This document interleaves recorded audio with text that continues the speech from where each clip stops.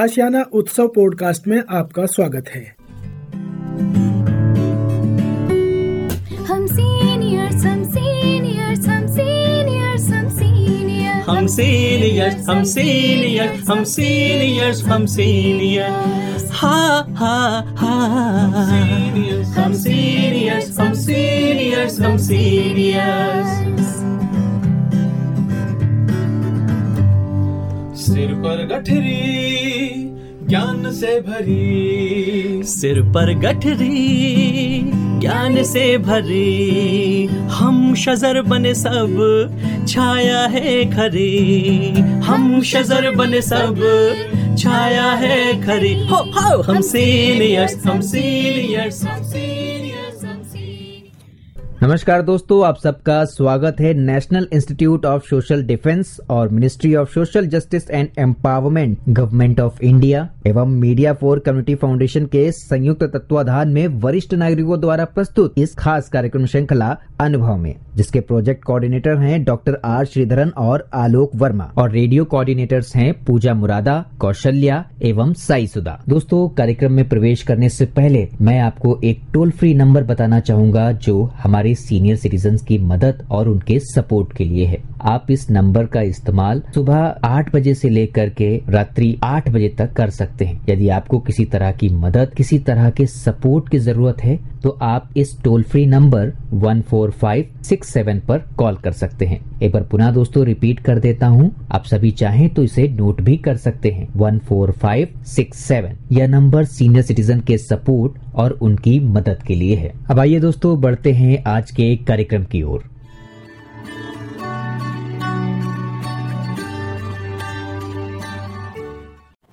नमस्कार दोस्तों, मेरा नाम है अमिता शॉ और मैं आशियाना उत्सव भिवाड़ी से बोल रही हूँ। मेरे श्रोताओं, हम आपके लिए बहुत इंटरेस्टिंग कार्यक्रम लेके आते रहते हैं, इन्फॉर्मेटिव और आपके पसंदीदा। पर आज हम एक बहुत अलग सी समस्या के बारे में बात करेंगे, जो कि है कि मानसिक बीमारियों में, मानसिक मेंटल हेल्थ के लिए जो बचपन में आप अर्ली इंटरवेंशन कर सकते हैं, हस्तक्षेप कर सकते हैं, उसके बारे में बताएंगे। और हमारे जो एक्सपर्ट हैं इसमें बहुत ही मतलब नॉलेजेबल और इन्फॉर्मेशन आपको इतनी बेहतरीन देते रहे हैं, वो हैं डॉक्टर NK चंदेल। चंदेल जी, आपका स्वागत और आभार कि आप हमारे साथ जुड़ते हैं और हमारे श्रोताओं को इतनी इंटरेस्टिंग बातें और जो चीज़ रोज़मर्रा में मतलब काम आ सकती हैं उसके बारे में बताते रहते हैं। तो बचपन को मानसिक स्वास्थ्य में पहले से हस्तक्षेप क्या है? हाँ, नमस्कार मैडम।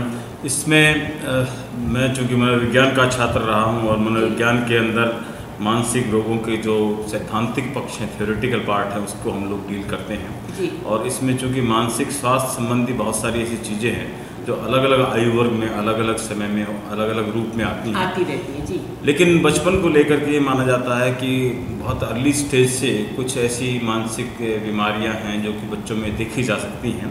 तो इसमें सबसे पहले तो ये कहा जाए कि मानसिक स्वास्थ्य को लेकर के बचपन में जो हस्तक्षेप है, इसका मतलब क्या है। तो इसके संदर्भ में सीधी सी बात ये है कि हस्तक्षेप से मतलब ये है कि अगर कोई उसमें कोई मानसिक समस्या बच्चे के अंदर हम देखते हैं या उसके संदर्भ में किसी प्रकार के लक्षण उसमें अगर दिखाई देते हैं, पनपते हुए दिखते हैं, तो हमें सबसे पहले उसके बारे में कोई ना कोई ऐसा उपचार ढूंढ लेना चाहिए ताकि वो समस्या बड़ी बने ही नहीं। क्योंकि आमतौर पर हम ये कहते हैं कि it is never too late.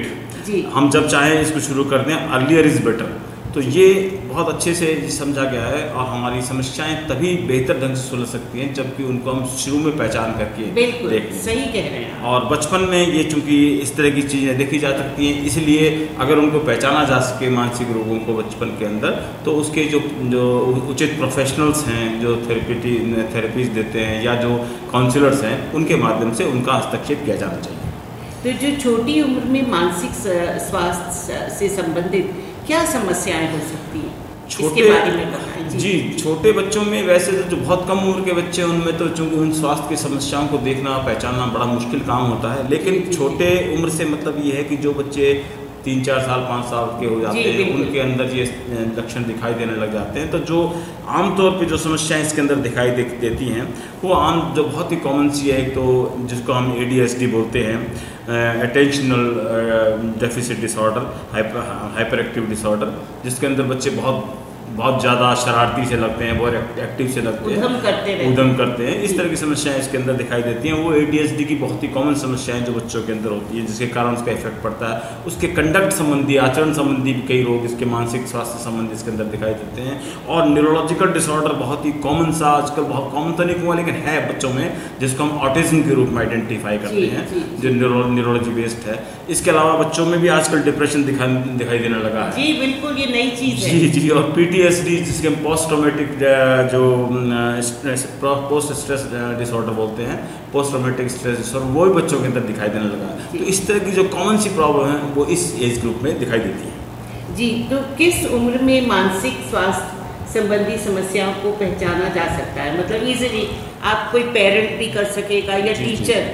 Parent normally मैंने देखा है डॉक्टर साहब, मेरे अनुभव से वो कम देख पाते हैं, टीचर जल्दी देख पाता है। या बिल्कुल आप सही कह रहे हैं। जहाँ तक आयु का सवाल है तो आमतौर पे जो हमारे जो स्टैंडर्ड पैरामीटर्स हैं और जो नॉर्म्स है, उसमें कहा जाता है कि 3 साल से पहले कम से कम हम बच्चे के अंदर किसी प्रकार के डेफिसिट को, मतलब अगर पहचानते भी हैं तो उसको हम डायग्नोज नहीं करते एक्चुअली। तो उसके पीछे कुछ एथिकल रीजंस भी हैं, कुछ और कारण भी हैं।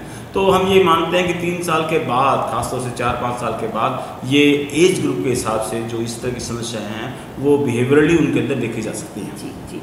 तो क्या मानसिक स्वास्थ्य की समस्याओं में शोध हस्तक्षेप करने से उनको रोका जा सकता है? क्या हाँ, रोक सकते बिल्कुल बिल्कुल। ये एक बहुत ही इंपॉर्टेंट प्रश्न है और यही सबसे ज़रूरी है आज के समाज के लिए कि जब बच्चों में इस प्रकार की समस्याएं हमें दिखाई देती हैं या कोई समस्या या कोई भी ऐसी चीज़ हमें लगता है ऑब्जर्वेशन के माध्यम से, तो ये बिल्कुल तय है कि अगर उनको समय से हस्तक्षेप उनके अंदर कर लिया जाए तो उनको रोका भी जा सकता है और उनको मैनेज भी किया जा सकता है। इसलिए ये मान लेना कि केवल समस्याओं को हम मैनेज ही करते हैं या ट्रीट नहीं कर सकते, ऐसा नहीं है। दे कैन बी ट्रीटेड, उनको आसानी से ट्रीट भी किया जा सकता है और लंबे समय तक उनको रोका भी जा सकता है। जी। और मानसिक समस्याओं को बचपन में, ये तो सॉरी आप बता चुके, परिवार बचपन में मानसिक स्वास्थ्य के शोध हस्तक्षेप उपचार में कैसे उत्तरदायी है? मतलब पेरेंट्स और जो परिवार है वो क्या कर सकता है?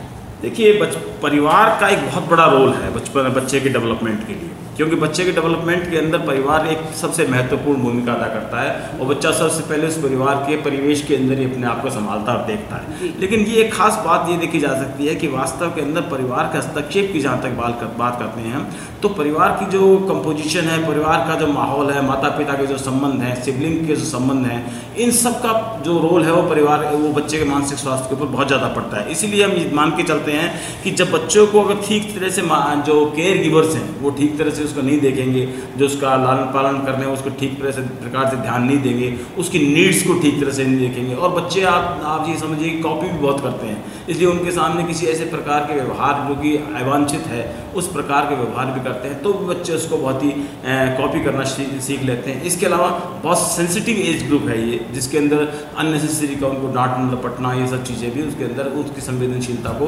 प्रभावित करती है। तो परिवार की तो बहुत ज़्यादा इसके अंदर भूमिका है। हाँ, रहा सवाल पारिवारिक रूप से हस्तक्षेप में कैसे उत्तरदायी हो सकते हैं, तो इसका एक महत्वपूर्ण भाग ये है कि जो भी हस्तक्षेप करना है वो परिवार की परिस्थितियों में रह के ही किया जा सकता है, क्योंकि वो बच्चे को परिवार से हम अलग तो कर नहीं सकते, रहेगा परिवार में। तो परिवार के लोगों को यानी पेरेंट्स को खास तौर से उस उपचार की जो पद्धति जो भी काउंसलर उनको बताएगा उसको ध्यान में रखते हुए जो भी कुछ कहा जाता है उसको करें। इसलिए उसके उपचार में परिवार एक बहुत बड़ा कंपोनेंट है, उसके बिना बच्चे के उपचार की संभावना बहुत मुश्किल हो जाती है, इसलिए वो हस्तक्षेप उस लेवल पे होना ही चाहिए। डॉक्टर साहब, एक चीज़ मैंने नोटिस की है इतने साल के अनुभव में कि जब बच्चा बहुत शरारती होता है, एक जगह टिक के नहीं बैठता, तो पेरेंट्स उसको अच्छा मानते हैं। मतलब वो कहते हैं कि बड़ा एक्टिव है, मतलब वो जो हम हाइपर एक्टिविटी ADHD की प्रॉब्लम बोलते हैं, उसको वो इग्नोर करके उसमें शान लेते हैं, मतलब बहुत गर्व महसूस करते हैं। तो ये एक पेरेंट्स को आप बताएं कि ये एक साइन है जी, यही मैं अभी बात करने वाला हूँ और आपने शायद बहुत अच्छे से ये प्रश्न पूछा। मैं ये कहना चाह रहा हूँ कि परिवार के अंदर वास्तव में, परिवार नहीं, आम जन के अंदर भी अवेयरनेस नहीं है मेंटल हेल्थ को लेकर। बिल्कुल डॉक्टर साहब सही और ये कह रहे हैं। अवेयरनेस नहीं होने का कारण ये है कि जो एक्टिविटी जो बच्चे की बहुत ज़्यादा एक्टिव है, ये जो कि एक तरह से उसका एक सिम्टम है कि उसको एक इंटरवेंशन की जरूरत है, और परिवार वाले लोग उसको एक ऐसा मान लेते हैं नहीं बच्चा बहुत चंचल है। हाँ, तो चंचलता और हाइपर एक्टिविटी जो कि अनयूजुअल है, जो नॉर्म्स के बियॉन्ड है, उसको पहचानने के लिए उसमें सेंसिटिविटी होनी चाहिए, और अगर है तभी हम उसको इंटरवेन कर पाएंगे। तो अगर हम इसको ना पहचाने तो इसके परिणाम क्या हैं? हाँ, वही आगे जाकर के बिगड़ जाता है। ऐसे हम कहते हैं कि अगर वही बच्चे अगर मान लिए उस स्टेज पे हल्के से उनको इंटरवेंशन दे दिया जाए, उनको जो भी हम उपचार पद्धति उसको सजेस्ट किए जाते हैं प्रोफेशनल्स के द्वारा, उनको अगर कर दिया जाए तो उसके अंदर उन बच्चों को ठीक करके हम सही तरह से उनके व्यवहार को मोल्ड कर सकते हैं, परिवर्तित कर सकते हैं, ताकि वो अपनी एनर्जी को एक अटेंशन के साथ में बेहतर डेवलपमेंट के लिए लगा सके, कि नॉर्मल बीइंग के रूप में लगा सके। तो आप शॉर्ट में मैं समझ रही हूँ कि अगर आप उनको क्रिएटिव रास्ता, एक प्रोडक्टिव रास्ता देते हैं, तो ये जो एनर्जीज है वो चैनलाइज नेचुरली एक उस उम्र के बच्चे के लिए क्या अपेक्षित है, उसके लिए एक निश्चित नॉर्म है। आप सब जानते हैं कि एक एज के अंदर, जैसे 3 साल का, 4 साल का, 5 साल का, अलग अलग एज ग्रुप के अंदर बच्चे की एक्टिविटी बदलती है। जी। हर एज ग्रुप की एक्टिविटी के अनुरूप अगर वो काम नहीं कर रहा है, उसके अलावा कोई ऐसे सिम्टम दिखाई दे रहे हैं, तो हमें वास्तव में कोशिश करनी चाहिए कि इसके व्यवहार में ऐसे परिवर्तन लाएं जो कि इसकी नॉर्मल एक्टिविटी से मिलते जुलते हों। इसके लिए इंटरवेंशन की जरूरत है उसको। तो बताएं कि बचपन में जो मानसिक स्वास्थ्य संबंधी समस्याओं के लिए कौन से कारक जिम्मेदार हैं? फैक्टर्स के रूप में अगर हम देखें तो हम ये मान के चलते हैं कि बचपन में जो मानसिक स्वास्थ्य संबंधी समस्याएं आती हैं, उसका एक बहुत बड़ा रोल हमारे बच्चों के लिए न्यूट्रिशन का है।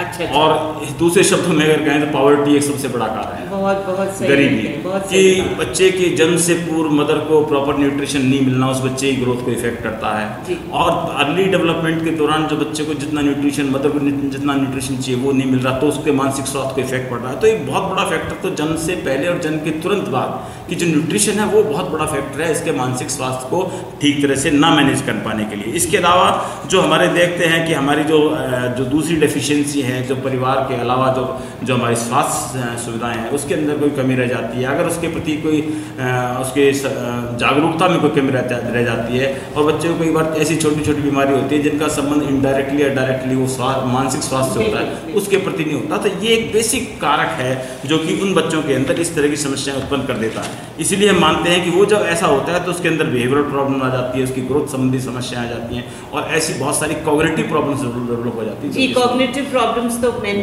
सोचा आती ही होंगी, बहुत ज़्यादा दिक्कत आ जाती है इसके। तो बचपन में मानसिक स्वास्थ्य को लेकर शीघ्र उपचार या हस्तक्षेप को किस तरह दिया जा सकता है? देखिए, हम आमतौर पे जो स्टैंडर्ड पद्धति है वो अलग अलग क्षेत्रों के अंदर, अलग अलग देशों के अंदर अपनाई गई है, लेकिन एक नॉर्मल पैटर्न ये है कि हम इसको 2 रूप में देखते हैं। एक तो targeted selective intervention. Targeted selective intervention का मतलब है कि वो ग्रुप जिसके अंदर बीमारी होने की संभावना है, मानसिक रोग होने की संभावना है। इसका मतलब ये है कि जो लो पॉवर्टी के ग्रुप हैं, या जो ऐसे ग्रुप में जिनके अंदर अवेयरनेस बिल्कुल नहीं है, या जो दूर दराज के इलाके हैं जहाँ पर कि इस प्रकार की सुविधाएं हैं ही नहीं, जहाँ पर उनको कोई सुविधाएं दी जा सके, और पॉपुलेशन के अंदर बिल्कुल जानकारी नहीं है। तो ऐसे जो सॉफ्ट टारगेट्स हैं जिनको हम ये मान सकते हैं कि जिनमें कि इस प्रकार की बीमारी हो जाएगी, उनको पता नहीं लगेगा, तो उनके अंदर पहले से हमें पता लगाना चाहिए। तो एक तो हस्तक्षेप का तरीका ये है कि वो जो ग्रुप है जिसको हम टारगेटेड सेलेक्टिव ग्रुप बोल रहे हैं, वहां पर इंटरवेंशन की कोशिश की जाए। दूसरा जो हस्तक्षेप का तरीका वो है कि टारगेटेड जो इंडिकेटेड इंटरवेंशन है, यानी जिनके अंदर हो गया है, जिस ग्रुप के अंदर जहाँ पर कि मानसिक रोग बच्चों के अंदर हो गए हैं, जिस बच्चे में पता लग गया है, पेरेंट्स ने इन्फॉर्म कर दिया, या सोशल वर्कर्स ने या काउंसलर्स ने उसको पहचान लिया है, या वो किसी कारण से भी अगर आइडेंटिफाई हो गया, तो फिर ये दूसरा ग्रुप वो बनता है जहाँ पर कि इंटरवेंशन की आवश्यकता है। तो पहले ग्रुप में तो इंटरवेंशन की आवश्यकता हम एक तरह से प्रिकॉशन के रूप में कर रहे हैं और पहचानने के लिए कर रहे हैं। दूसरे ग्रुप में पहचान हो चुकी है और उस पहचान होने के बाद इंटरवेंशन करके उसको नॉर्मल पैटर्न में लाने की कोशिश कर रहे हैं। तो ये 2 आमतौर पे तरीके अपनाए जाते हैं। तो जो ये जो मानसिक स्वास्थ्य है, इसमें हमारे पास में जो समस्या तो आ गई, पर इसमें बाधाएं कौन कौन सी? हाँ, ये एक बहुत ही रुचिपूर्ण प्रश्न है और मैं ये कहूँगा कि आज के समाज में जबकि हम अपने देश जैसी परिस्थितियों की बात करते हैं जहाँ पर कि लोग हमें कहते हैं लिटरेसी रेट बहुत बढ़ गई है, पॉपुलेशन के अंदर जानकारी बहुत बढ़ गई है, लेकिन आज ये मान के चलिए अभी भी हम ये कह सकते हैं कि मानसिक रोगों के बारे में जो सजगता है वो बहुत बहुत कम है। हम इस रोग को रोग की श्रेणी में मानते ही नहीं है। तो सबसे पहली बात तो हमारे अंदर अनअवेयरनेस की है, हम जागरूक ही नहीं है। और वो कोई भी across any class of the society आप ले लीजिए, भाई नीचे के तबके की जिसको हम सोशियो इकोनॉमिकली बैकवर्ड मान रहे हैं उसके अंदर तो इसकी संभावना इसलिए है कि वो कमजोर है, शिक्षा कम है, लेकिन उसके अंदर के अलावा बाकी जिसको हम सो कॉल्ड शिक्षित या मध्यम वर्ग या उच्च वर्ग मानते हैं वहाँ पर भी तो सबसे बड़ी बाधा तो अनअवेयरनेस है। दूसरी बाधा सबसे बड़ी है कि इसको हम सोशल स्टिग्मा मानते हैं। बच्चों के अंदर या किसी भी छोटे बच्चे के अंदर कोई ऐसा दिखाई दे, हम माँ बाप को टोकते भी हैं कि इसके अंदर ये समस्या है, तो वो इस डर से बाहर नहीं आते कि इसके अंदर लोग उसको क्या कहेंगे, समाज इसको क्या कहेगा, तो एक कलंक के रूप में इसे देखा जाता है। तो स्टिग्मेटिक जो ओपिनियन है ये अपने आप में एक बहुत बड़ी दिक्कत है जो कि इसके अंदर बाधा उत्पन्न कर सकती है। इसके अलावा पेरेंट्स के अंदर रेजिस्टेंस होती है, वो इसको रेजिस्ट करते हैं कि हमारा बच्चा तो नॉर्मल है, इसको तो कुछ हो ही नहीं सकता। साथ साथ पॉवर्टी जैसे मैंने कहा एक बहुत बड़ा कारक है जो कि इसको जन्म देता है। और एक अंत में एक बहुत बड़ा कारण है कि हमारे यहाँ स्वास्थ्य संबंधी सेवाओं के लिए जो फैसिलिटीज उपलब्ध होनी चाहिए वो है ही नहीं, बहुत ही कम, मिनिमाइज है जी। तो ये मतलब कैसे और कहाँ बच्चों के मानसिक स्वास्थ्य के संबंध में शीघ्र हस्तक्षेप संभव है? देखिए, बच्चे परिवार या थोड़ा बड़े हो जाए स्कूल, दो जगह पलते बढ़ते हैं। तो हम ये कहें अगर हस्तक्षेप करना है तो हमें पारिवारिक परिस्थितियों में करना है, स्कूल में टीचर के माध्यम से करना है, और इसके अलावा कम्युनिटी के अंदर जहाँ पर वो रहते हैं वहाँ पर हमें हस्तक्षेप करने की संभावनाएं देखनी है। तो ये तीन जो जगह हैं, खासतौर से स्कूल, परिवार और कम्युनिटी, वहाँ पर हस्तक्षेप करना चाहिए और ट्रेंड लोगों को इसका कारण क्या बात है डॉक्टर साहब, आपने इतनी सुंदर बातें बताई और ये इसकी मतलब बहुत ज़रूरी है आज की सोसाइटी में। तो श्रोताओ, ये कार्यक्रम हमारे बनाते हैं अनुभवी लोग, हमारे सीनियर सिटीजन्स अपने अनुभव आपके साथ बांट रहे हैं। और डॉक्टर चंदेल जो हैं इसमें very well informed, well read and इसके बहुत बड़े एक्सपर्ट हैं। तो इनकी बातों का आप ध्यान रखिए और अर्ली इंटरवेंशन बच्चों में बहुत ज़रूरी है। आपका शुक्रिया डॉक्टर साहब, आभार, और मेरे श्रोताओं को प्यार भरा, स्नेह भरा नमस्कार। नमस्कार। और श्रोताओं, फिलहाल वक्त हो चुका है आप सभी से विदा लेने का, और चलते चलते आप सबको एक बहुत ही खास नंबर हमारे वरिष्ठ नागरिकों की सहायता, उनके सपोर्ट के लिए मैं आपको बताना चाहूंगा। दोस्तों, elder line toll free number है ये, आप चाहें तो इसे नोट कर सकते हैं, 14567। एक बार पुनः सुने दोस्तों, 14567। यह नंबर वरिष्ठ नागरिकों की मदद और उनके सपोर्ट के लिए सुबह 8 बजे से लेकर के रात्रि 8 बजे तक अवेलेबल है। यदि आपको किसी तरह की परेशानी या किसी सपोर्ट की जरूरत है तो आप इस पर कॉल कर सकते हैं। फिलहाल मैं ले रहा हूँ इस कार्यक्रम से विदा। नमस्कार। हम सीनियर्स, हम सीनियर्स, हम सीनियर्स, हम सीनियर्स, हम सीनियर्स, हम सीनियर्स, हम सीनियर्स, हम सीनियर्स, हा हा हा, हम सीनियर्स, हम सीनियर्स, हम सीनियर्स। सिर पर गठरी ज्ञान से भरी, सिर पर गठरी ज्ञान से भरी, हम शजर बने सब छाया है खरी, हम शजर बने सब छाया है खरी, हो हम सीनियर्स, हम सीनियर्स, हम सीनियर्स।